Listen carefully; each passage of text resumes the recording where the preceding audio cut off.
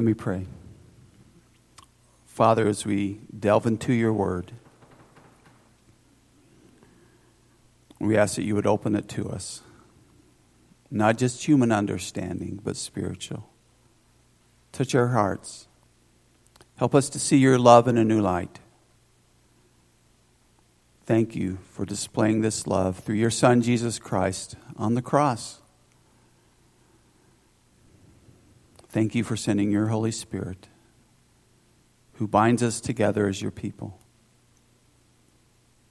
Give us ears to hear, eyes to see, and hearts to understand. We pray through Christ our Lord.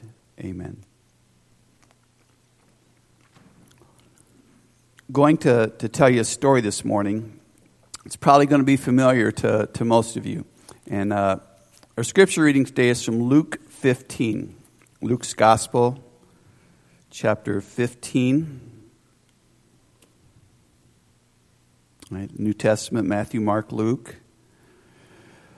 And you know it as the parable of the prodigal son, parable of the lost son. There's really two stories here. There's two stories. One story has to do with the son, right? How bad he is. He's sinful. He's a bad boy. You may have thought you did some stuff growing up, but this boy's really bad. But the other story is the love of the Father and how that's displayed here. So as I'm reading through here, I want you to make two lists. And in one list are going to be the things that the Son does, right? The things that are wrong and why they're wrong and how terrible they are. And the other list, as we get to it, will be the love of the Father and how this Father shows his love for his lost son. So in Luke 15, we're going to start with verse 11. Jesus continued, "There was a man who had 2 sons. The younger one said to his father, 'Father, give me my share of the estate.' So he divided his property between them. Not long after that, the younger son got together all he had, set off for a distant country, and there squandered his wealth in wild living. After he had spent everything, there was a severe famine in that whole country, and he began to be in need. So he went and hired himself out to a citizen of that country, who sent him to his fields to feed pigs. He longed to feed his stomach with the pods that the pigs were eating, but no one gave him anything. When he came to his senses, he said, How many of my father's hired men have food to spare, and here I am starving to death? I will set out and go back to my father and say to him, Father, I have sinned against heaven and against you. I am no longer worthy to be called your son. Make me like one of your hired men.' So he got up and went to his father. But while he was still a long way off, his father saw him and was filled with compassion for him. He ran to his son, threw his arms around him, and kissed him. The son said to him, Father, I've sinned against heaven and against you. I am no longer worthy to be called your son. But the father said to his servants, Quick, bring the best robe and put it on him. Put a ring on his finger and sandals on his feet. Bring the fattened calf and kill it. Let's have a feast and celebrate. For this son of mine was dead and is alive again. He was lost and is found. So they began to celebrate." The word of the Lord. Thanks be to God. Let's jump into this, right? You've probably heard this before, you know it, but how did you do? How long was your list? How many things did you come up with for this bad boy? And what kind of things did you come up for the love of the Father? I want to back up by saying this parable has a setting behind it. There's a reason Jesus told this story. And by the way, what's a parable? If you had to explain that to somebody, what would you tell them? I think the best definition is that old Sunday school story or saying, it's an earthly story with a heavenly meaning, right? A parable, it's an earthly story with a heavenly meaning. Jesus takes everyday things like a farmer sowing seed, or a woman kneading dough, or a fisherman out in their boats. And he takes an earthly story, but there's a heavenly truth there, a heavenly meaning behind it. And the parables are easier to understand if we understand why Jesus told them in the first place. And so this parable started back at the beginning of the chapter, verses 1 and 2. It says, one day, tax collectors and sinners, they're gathered around Jesus. He's talking to them, right? He's preaching to them. And the Pharisees and the teachers of the law notice this, and they begin saying, this man, he welcomes sinners, and he eats with them. So Jesus tells 3 stories that we call parables to respond to this. Now, again, parables are just stories, but they're a comparison between something Jesus wants to teach and some real situation in life. In a way, Jesus is answering the question, why do you hang around these bad people? Why are you eating with tax collectors and sinners? Because usually you only eat with your friends, people like you. Now, most of you have probably spent some time growing up in the church. And we've all been trained when we hear things like Pharisees and Pharisees, teachers of the law, Sadducees, scribes, the elders, we hiss and boo because they're the bad guys, right? They're the ones that gave Jesus a hard time like they're doing here. And they're the ones that put him on the cross. But in Jesus' day, they were the good guys. And I like what Mark Twain said about this. You know who Mark Twain is, right? Born Samuel Clemens, Mississippi River. But he was a very astute individual. He was a very talented writer and speaker. He toured Europe, and high society and royalty came to listen to him. He made this comment. He said, having spent considerable time with good people, I can understand why Jesus liked to be with tax collectors and sinners. A lot of truth to that. Yeah. So Jesus answers this question, why are you with these bad people, by telling 3 stories. And the first is the parable of the lost sheep. And he talks about a shepherd who loses a sheep, and one of his sheep, and he goes out and he searches and searches until he finds it. And then he rejoices. And then he tells a story about a woman who loses a coin. It's not just, it's not a penny or a nickel, but it's very special. And what does she do? She searches and searches. She looks and looks, turns everything over until she finds the lost coin, and then she rejoices when she finds it. Jesus says, God is like this woman. And the third story is the prodigal son. So in verse 11, Jesus continued, right? We see a father with 2 sons. The younger says, Father, give me my share of the estate. When we hear the term younger one, we don't think much of it. But in Judaism, they told stories with morals, with a lesson at the end. You've heard of Aesop's fables, right? Aesop, the mouse and the lion, the fox and the grapes, the ant and the grasshopper. These are earthly stories. Aesop's fables are earthly stories with an earthly meaning. Well, in Judaism, these stories often involved families. And the different family members had different characteristics in all these stories. Now, do we have any youngest sons here today? Youngest sons. Okay, we got a few. Thank you for being honest. But I'm sorry.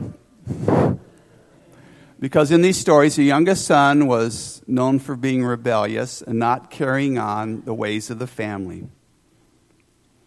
So when Jesus begins a story and mentions a younger one, anyone there, any Jew listening would say, I know what this lad's going to be like. He's going to do something stupid. And in looking back at the stories that have been told like this, no son ever asked for the inheritance early. And the son's not just asking for it, he's demanding it. We would recognize that he's saying, I want what's mine, I want it now, And pops and mom, I don't care about you. And I've heard today, right? I've heard today about parents sometimes giving their kids a larger portion or a portion of the inheritance early, maybe to, make a down payment on a home or something big like that. But never heard of anything like this. There was a Christian writer. He lived in the Middle East. He traveled around, and he would ask people these 4 questions. And the answers were always the same. He would say, has anyone ever made a request like this in your village? And the answer was never. No child has ever done this. Could anyone make such a request? Impossible. That no one would ever do this. And if someone did, what would happen? His father would beat him, of course. And so why? Well, the request means he wants his father to die. And not only did he ask for it, the father gave it to him. So the audience of Jesus is listening, and Jesus is like a fisherman. He's setting the hook, and he's going to pull it later on. It doesn't stop there. Verse 11. Verse 13 we read, the younger son got together all he had, set off for a distant country, and there squandered his wealth in wild living. My wife and I, in our first 5.5 years of marriage, we moved 4 times. But it was easy, right? You first get married, you don't have a lot. Every time it got a little harder, we needed a little bit bigger moving van or to make an extra trip, moving stuff back and forth. So we're glad we've been in Gaylord for over 20 years. We've liked it there. That's a record. But whenever we moved, we never moved the house or the apartment we were living in, right? We didn't take the property with us. So this boy, the father gives him his share of the estate. What does that mean? He got his inheritance. And what the boy did next, you have to realize, is he sold it all. He liquidated his assets. And what this means is, he sold the property. He sold, the buildings, the homes, the houses, the barns, everything. He sold all the livestock, the farmland, the servants. He wanted the cash so he could leave. You can't move a farm or a large estate. Property is scarce. Just try and go buy a few acres today, right? You know how hard that could be. You know what the prices are. And so this lad, it means everything that his parents had worked for, their whole lives is gone. And everything their parents had worked for, everything that had been handed down from one generation to another, because that was your life back then, wasn't it? The family farm, the land, everything. It's now gone.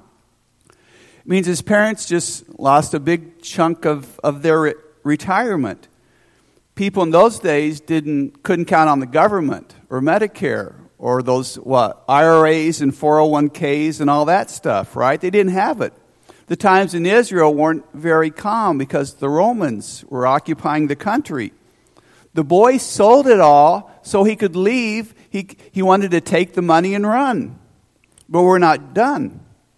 Jesus says he traveled to a far country. You sometimes hear of Jews moving back to Israel. They're still doing that today. But not too many leave Israel. And what Jesus means is the son has moved to a Gentile country, a foreign country, and he squandered the possessions. He spent the money.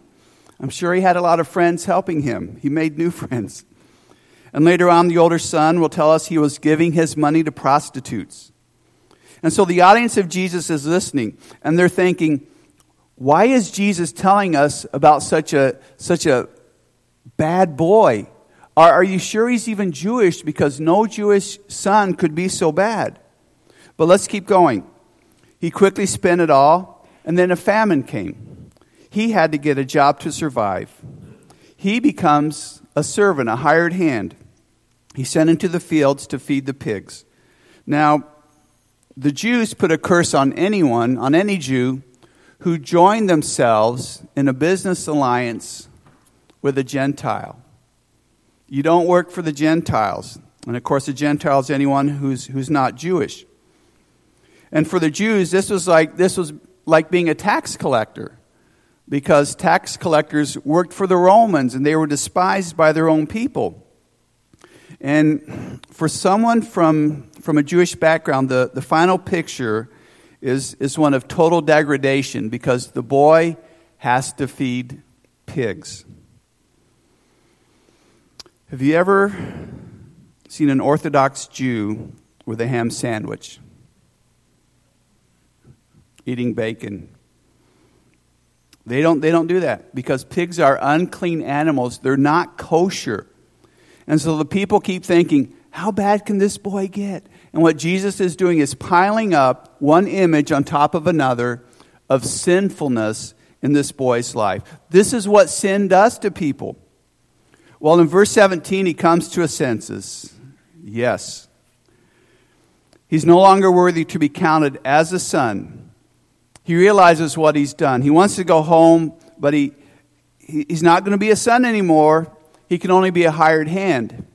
In a Jewish nobleman's estate, there was a hierarchy, right? Mom and dad were at the top. Then the children in birth order. Then there was a level of servants called bond servants, bond slaves. They were actually part of the family. They had legal status within the family. Then there were the servants who worked for the family every day. They didn't have this special status. And then there were the hired hands. These were the day workers. You need more workers. What do? You go out and you find people who don't have work, and you hire them for the day or the week or for the season. The boy realizes he belongs in this last group. In this story, Jesus wants us to see sinfulness in its true light. His audience is thinking, no way, right? There's no way he's going to get back in the house. He'll be lucky to be this hired hand. But all the time, Jesus is saying, this is what sin does to people. It separates. And this is what the tax collectors and sinners are like. Sure, they left God. They left God and they've done wrong. But you know what? They're trying to come back. But to the Pharisees and teachers of the law, that's too much. Just like the boy in the parable. We didn't finish the story. You probably know how it turns out, because there's the two sons. And the older one stayed home. And he carried on the ways of the family. He worked hard. He stayed at it. Yeah. But again, we didn't finish the story. And when the father throws this celebration, the older son's upset. But his brothers welcomed back while he stayed behind and did all the work. And we're left wondering, is he going to join the party? Is he going to accept his brother and go into the party? And this is just like the Pharisees and the teachers of the law. They have to make a choice. Are they going to accept Jesus or not? Jesus wants them to realize God's love is so great, he will accept anyone who comes to him. And that's the second story we see here. Verse 11 again. The first thing Jesus does is tell us a story about our Father. It may surprise you, but the Jews didn't call God Father. They didn't say things like, our Father who art in heaven. They might say the Holy One of Israel, but they never called him Father. And the reason for this is by the time of Jesus, the Jews had developed the idea that God was too far off. He's out there and we're here, and there's a big distance between us. There was no intimacy. And the Apostle Paul would expand on this, and he would say that we are God's children. We're the heirs. And he introduced this new word, this Greek word, Abba, A-B-B-A, which is like saying daddy to God. So Jesus is trying to open up to their minds the concept of a loving Heavenly Father. And I hope you caught that, because we're on the second list now. The ways God, the Father, shows his love. When the son asked for his share of the estate, the father gave it to him. That's probably the last thing you'd expect, because the father, would know his son and what he was going to do. Jesus is showing us something here of the love of God. He's telling us since God loves us, He gives us freedom. God's love is not coercive. You can't force someone to love you. He lets people make choices, even if they're bad choices. You can't force someone to love you. My wife and I have 4 children, 31 to 19, 2 in between. When kids are little, as parents, we make all their choices. Then as they get older, we let them start to make easy choices, right? Simple choices. You try and help them not to make bad decisions. But there's times as a parent where you let them make a choice which may not go so well for them. And then they leave home and they make choices.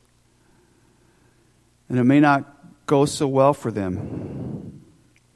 As parents, we don't want our kids to get hurt. But we know in life, things don't always turn out right. And as parents, we know better.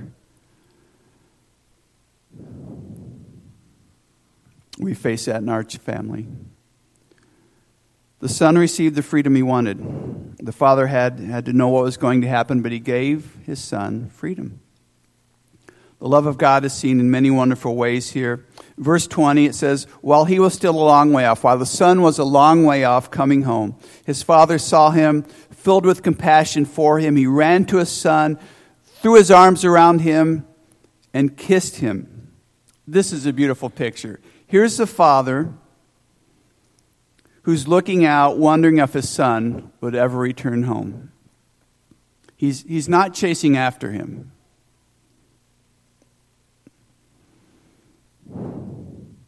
But he'll welcome him back when he comes home. Back in school and seminary, I had a teacher who told a very strange story. He was from a small town in Illinois. And one day when he was little, he was with his mom downtown. And he saw a woman dressed all in black riding a bicycle through town. And he asked his mother, who is this? Right? Mommy, who is this? And she told him the story of the woman known as Midnight Mary. And that's what everyone in town called her, Midnight Mary. She had a son that went off to World War II. And it was 1959. And every day she rode her bike to the train station, hoping her son would get off of the train. This is the same image Jesus is painting of God. He waits, he longs for people to come to him. But the story doesn't end there. Jesus keeps piling up images of the Father's love. In verse 20, he uses a tremendous term to describe the Father's emotion when he sees the Son. We're told the Father was filled with compassion. He was filled with compassion. This is a word, it speaks of an inward turning. It's the deepest compassion, the deepest emotion you feel on the inside when you see someone else. The Father's insides were turned over when he saw his Son in the distance. And the Father was so moved that he ran. And that doesn't mean much to us, but it did to the audience of Jesus, because noblemen were known for not running. Right? I'm getting a little older. I don't run as much either. Right? We like to avoid that. They were known for how slowly and dignified they walked. This father ran.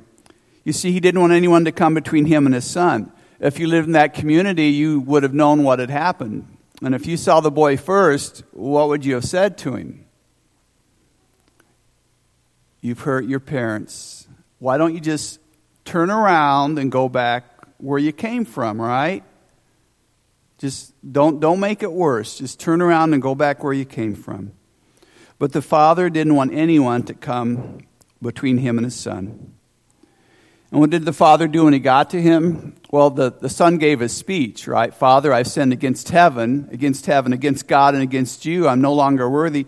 The father didn't care. He didn't care about that. He's a loving Father. God is loving. Nothing can come between you and God. I love what Paul says in Romans 8.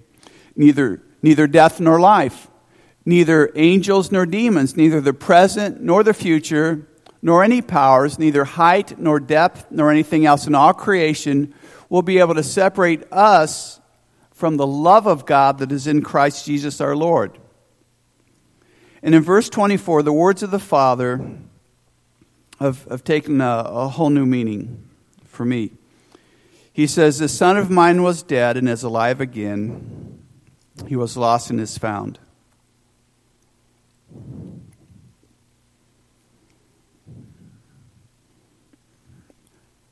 Back in April 2006, sitting there in the church office, Gaylord Ephraim Church, I was the first one there, of course, getting a jump on my day. And one of the secretaries walked in, and I gave my best morning smile and said, "Good morning, how are you?" And she looked very sad, and she said, "You haven't heard." And she told me the story of how Whitney Sirac had died. She was the daughter of our youth pastor. Maybe you remember this. She was a student at Taylor University. There was an accident with a van involving some Taylor students, and 5 of them were killed. And she was one of them. But you may know the story that they made a mistake identifying the bodies. And so we went through a period of mourning. We had the funeral service, the memorial service. We had the burial. But for 6 weeks, the real Whitney Sirac was in a Grand Rapids hospital in a coma. Yeah.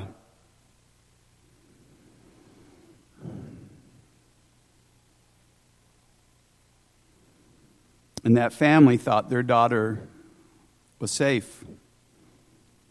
And then when she came out of her coma and was able to communicate that, "You're not my family," and they realized the mistake that was made. I'll never forget the day when we heard the news that she was alive. But all that joy was tempered by the sense that this other family had lost their daughter that they thought had survived. "The son of mine was dead and is alive again. He was lost and is found." Some of the final words of the Father, he says, quick, right? God's love, God's forgiveness does not have a probationary period. When you turn to God, he turns to you. The Father calls for the robe and the ring to be given to him. He's not just saying, "Let's get him cleaned up." But the robe and the ring were symbols of the Father's position on the estate. The Father's saying, "I want my son to wear these so everyone knows that I have personally welcomed him back." And then he says, "Let's party." Well, that's putting it in my own words. You may have noticed in the previous 2 parables, the shepherd and the woman, they celebrate with their friends over finding what was lost. And it says the angels in heaven rejoice over one sinner who repents. Heaven is a celebration. Who came up with this idea that we sit around on clouds playing harps? Heaven is a celebration. The parables of Jesus so often involve a party, a banquet, a celebration. God rejoices over repentance. He has feelings. When a person turns to him, God accepts him. And one little thing, who's invited? The Father invites everyone. He says, "Let's get that fattened calf. Let's barbecue it." My words again. Let's barbecue it. In the Middle East, food's going to spoil, so you need to feed a lot of people. And the whole village would be invited. So everyone would know this son is now home where he belongs. The Father wants everyone to share in his joy. God's love for us is a prodigal love. And we know this, right? This is called the parable of the prodigal son. But you know, those titles aren't inspired scripture. And I kind of think someone got it wrong here. Because what does the word prodigal mean? It means abundant, excessive, extravagant. And I think in reality, this isn't about a son. The other parables aren't just about a lost sheep and lost coin. Who are these parables really about? Well, what's the setting? Why did Jesus tell the parable? He's answering the question, why do you, Jesus, eat with tax collectors and sinners? And his answer is, I understand God and he loves the lost. So these parables, the lost sheep, the lost coin, the lost son, that's important. But what about the shepherd and the woman and the father? That's who it's really about. Prodigal means excessive, extravagant. And these stories, they're not about us, the lost, they're about God. So I'd like to change the title here. It shouldn't be the parable of the prodigal son, but the parable of the prodigal father. Because more amazing than the lostness or the sinfulness of the son is the love of the father who welcomes and accepts this son back. Jesus wants us to understand our Heavenly Father loves us. He loves us in the same way. I love the way a Christian writer puts this. He says, if God had a refrigerator, your picture would be on it. If God had a purse or a wallet, your picture would be in it. God can live anywhere in the universe, but he chooses to live in your heart. As you go through life, think about the God who loves you. When you face a crisis, know that God loves you, and nothing can separate you from his love. There's no need in life like the need to be loved. To be loved by another can bring fulfillment, but to be loved by God, to know that love brings ultimate fulfillment. It can give meaning to our lives. Our lives have meaning as we experience God's love and purpose. Too many people in this world are like the son. They're wandering through life. They're lost. And they don't know the love that's awaiting them. And it's the responsibility of God's people to share this love. We need to share this good news because if we don't, if we keep it to ourselves, the world's lost. And so Jesus wants us to learn that God loves us. He loves us abundantly, prodigally, excessively. There was once a boy in England who came from a good home. And he made some bad choices. His life went in the wrong direction. He was put in jail. And it was coming close to his time for release, and he realized his mistakes. So he wrote a letter home. He said, I realize I've been sinful, the mistakes I've made, and I'm sorry. If you will accept me back into the home, please put something white on the hedgerow. That way when I come by on the train, I'll know whether to get off or to keep going. So finally the day came for his release. He couldn't get a response in time. And he got on the train and he was so nervous and he was fidgeting with the papers and the magazines, and the train was coming around the bend and he saw the sign for his hometown. And as he looked out the window, he saw everything in the house that was white was draped out and was hanging on the hedgerows. That's what God is doing in this parable. He's showing us His love in an unmistakable way. How can we do anything else but respond to that love? Let me pray. Heavenly Father, thank you for the love poured out through your Son, Jesus Christ. We think of his death, the ultimate example of that love. But through his life, he taught it, he lived it.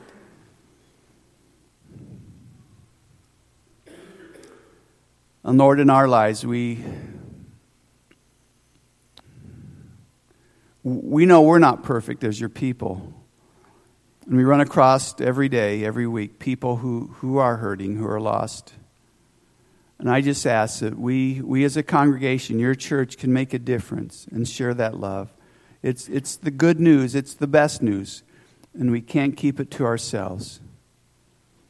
And so as we continue to worship, as we move forward, be with us, we pray, through Jesus Christ our Lord. Amen.